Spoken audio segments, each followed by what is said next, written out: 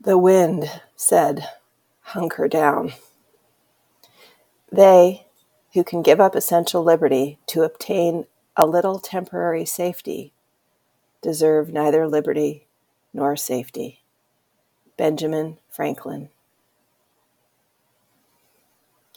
It was a westerly wind, blowing straight and carrying large snowflakes, signaling the cold. We took a moment to crouch down and feel into the experience. Mac's dog in his element, tail wagging as he chased all the scents.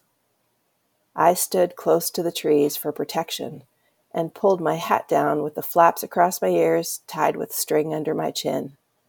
It's a hunker-in day. Keep the fires going. Stay warm with tea and hot soup. I work with people that ignore the signs and push through. I've been one of those leaders at times, so focused on the goal of the outcome, forgetting all else.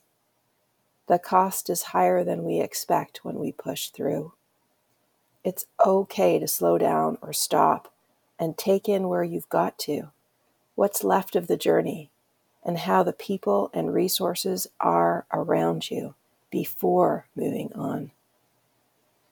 I took in the length of the pond from the southernmost vantage point. I crouched down to minimize the impact of the wind.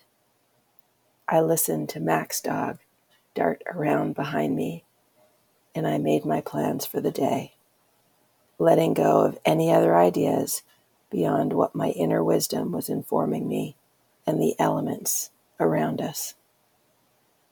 What does hunker in look like to you today?